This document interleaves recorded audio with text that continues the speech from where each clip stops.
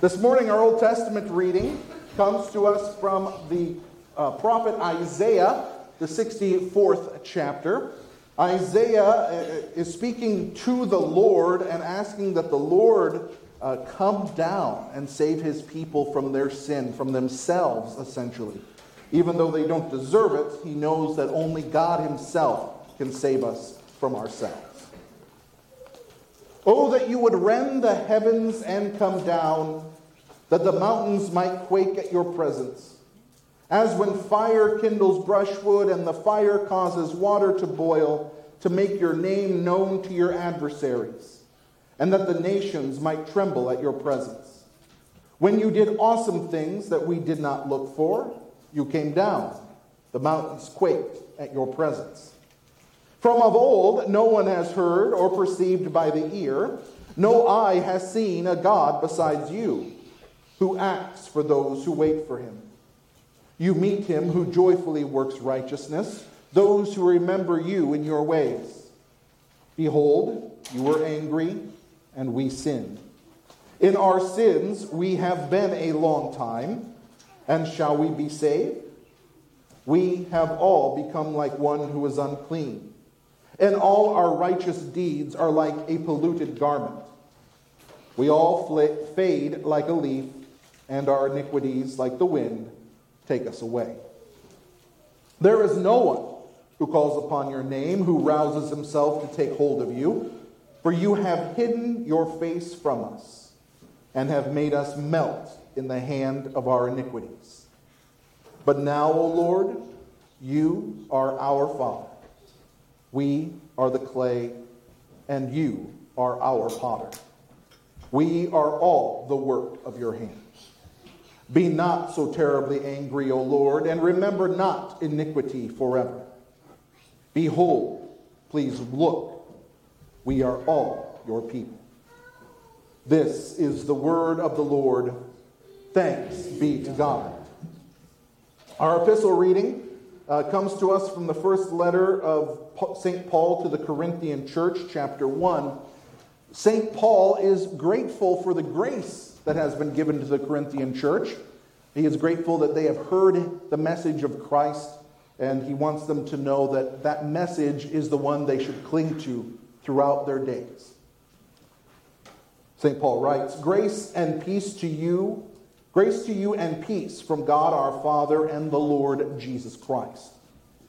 I give thanks to my God always for you because of the grace of God that was given you in Christ Jesus, that in every way you were enriched in him in all speech and all knowledge, even as the testimony about Christ was confirmed among you, so that you are not lacking in any spiritual gift as you wait for the revealing of our Lord Jesus Christ, who will sustain you to the end, guiltless in the day of our Lord Jesus Christ. God is faithful, by whom you were called into the fellowship of his Son, Jesus Christ our Lord. This is the word of the Lord. Thanks be to God. Please rise as we hear from the gospel.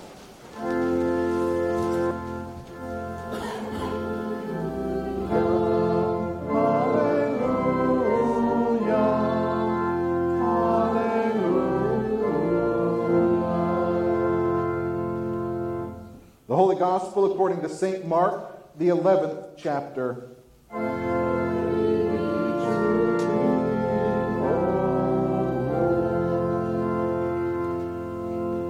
The church year and the season of Advent always begin in the same way. They begin with the telling of the triumphal entry of Jesus into Jerusalem, showing us the true reason for his coming, ultimately his advent. When they drew near to Jerusalem, to Bethphage and Bethany, at the Mount of Olives, Jesus sent two of his disciples and said to them, "Go into the village in front of you, and immediately as you enter it, you will find a colt tied on which no one has ever sat. Untie it and bring it. If anyone says to you, 'Why are you doing this?' say, 'The Lord has need of it, and will send it back here immediately.'" And they went away and found a colt tied at a door outside in the street, and they untied it. And some of those standing there said to them, "What are you doing untying the colt?" They told them what Jesus had said, and they let them go. And they brought the colt to Jesus and threw their cloaks on it, and he sat on it. And many spread their cloaks on the road, and others spread leafy branches that they had cut from the fields. And those who went before and those who followed were shouting, "Hosanna! Blessed is he who comes in the name of the Lord. Blessed is the coming kingdom of our father David. Hosanna in the highest." This is the gospel of the Lord. Praise be to thee, O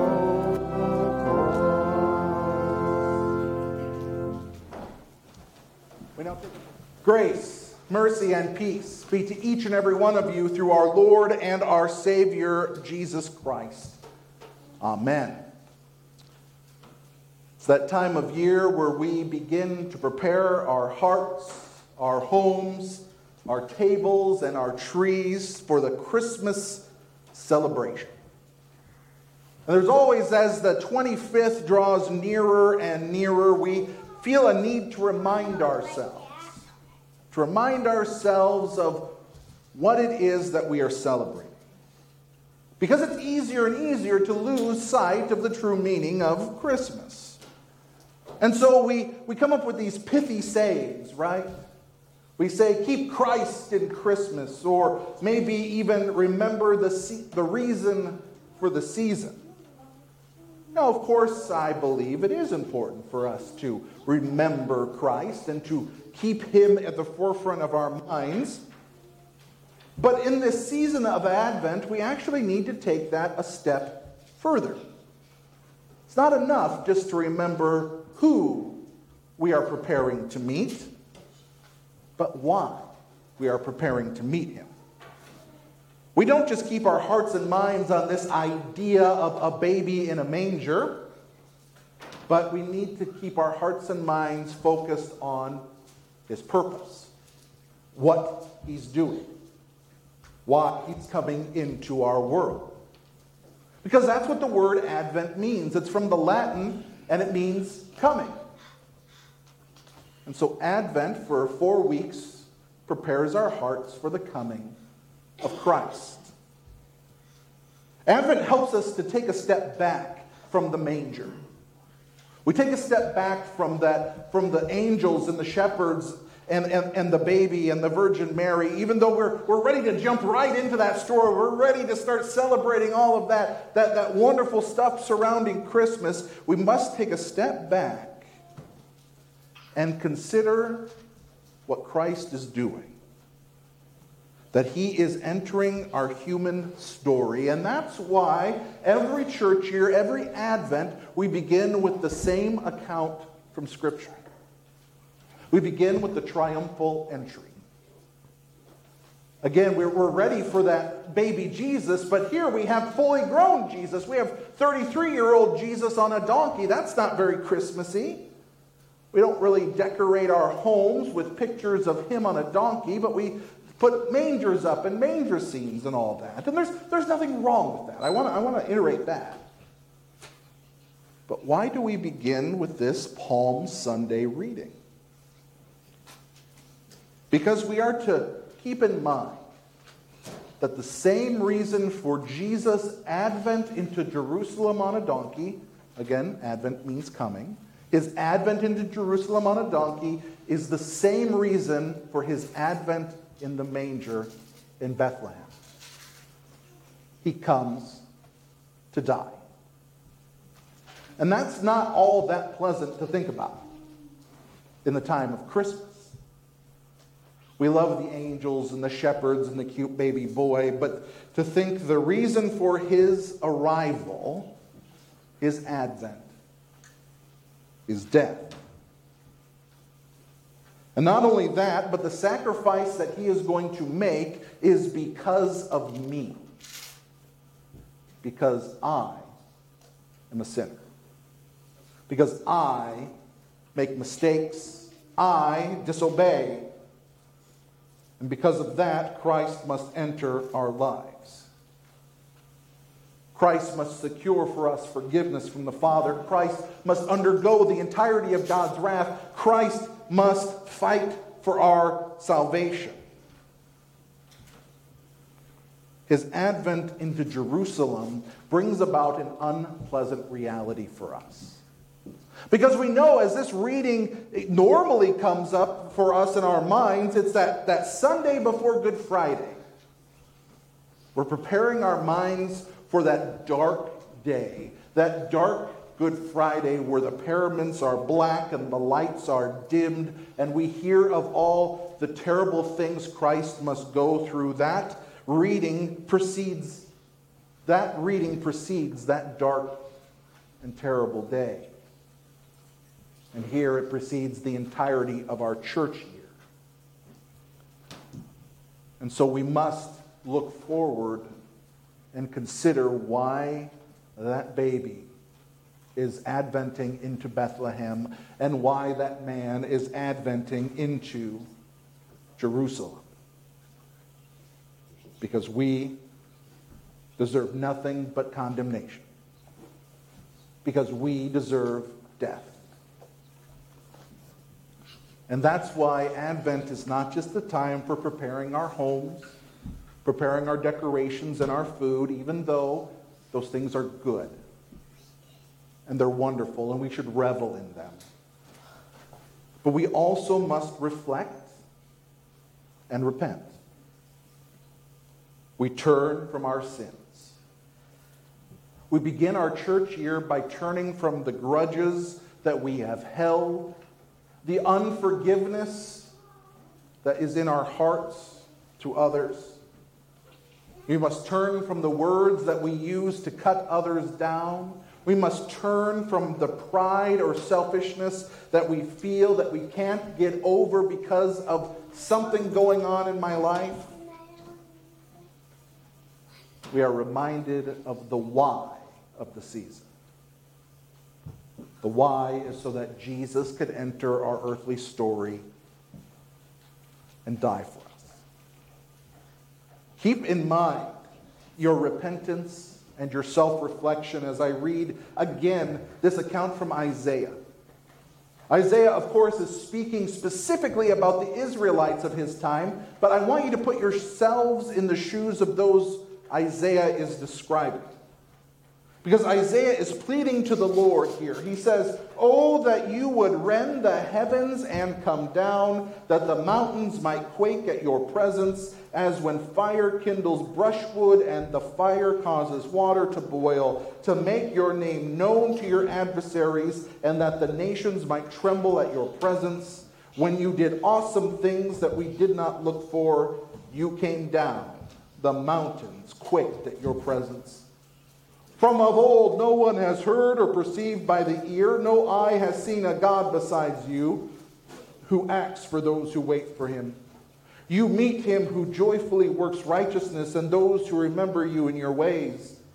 Behold, you were angry, and we sinned.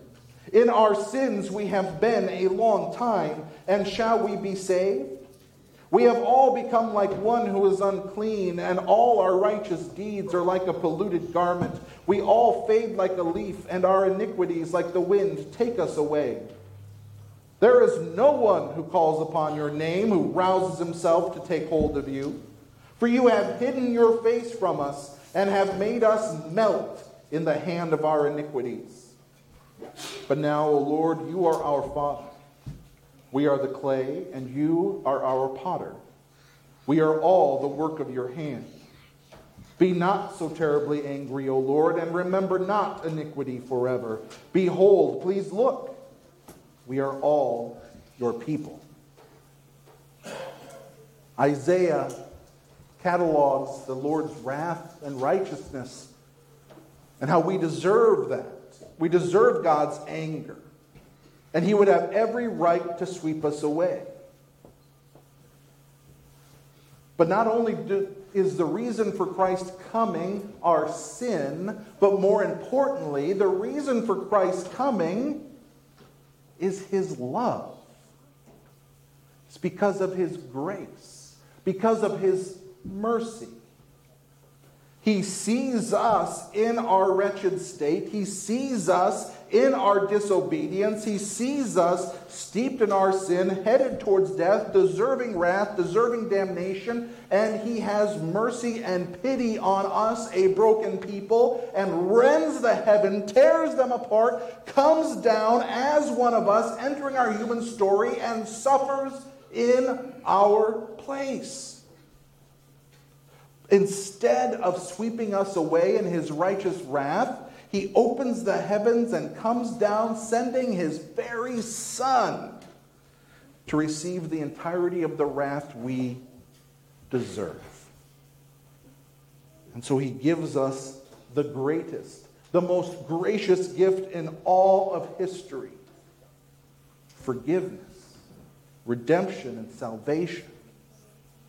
Sure, we can look at the Christ entering into Jerusalem, the same Christ who entered into Bethlehem, and we should look at our sins and repent, but also look at those moments as God's grace-filled love for you. That even though we can't earn it, even though we can't deserve it, even though we should be on the receiving end of God's wrath, we aren't. Because of his undying and unending love for you and for me. So yes, we celebrate. Yes, we revel. Yes, we keep in mind what Christ has done for us from the cross, but we do it all in the knowledge that he does it because of his love for you and for me. His forgiveness and his grace. Not because we've been good enough, but because he sees us, he loves us, and he has come to us in the manger, on the donkey, on the cross, from the tomb, and to Advent once more, to come and take us all with him into the eternity in the New Jerusalem, now and forever. Amen. May the peace of God that surpasses all human understanding guard your hearts and your minds through Christ Jesus. Amen. I invite you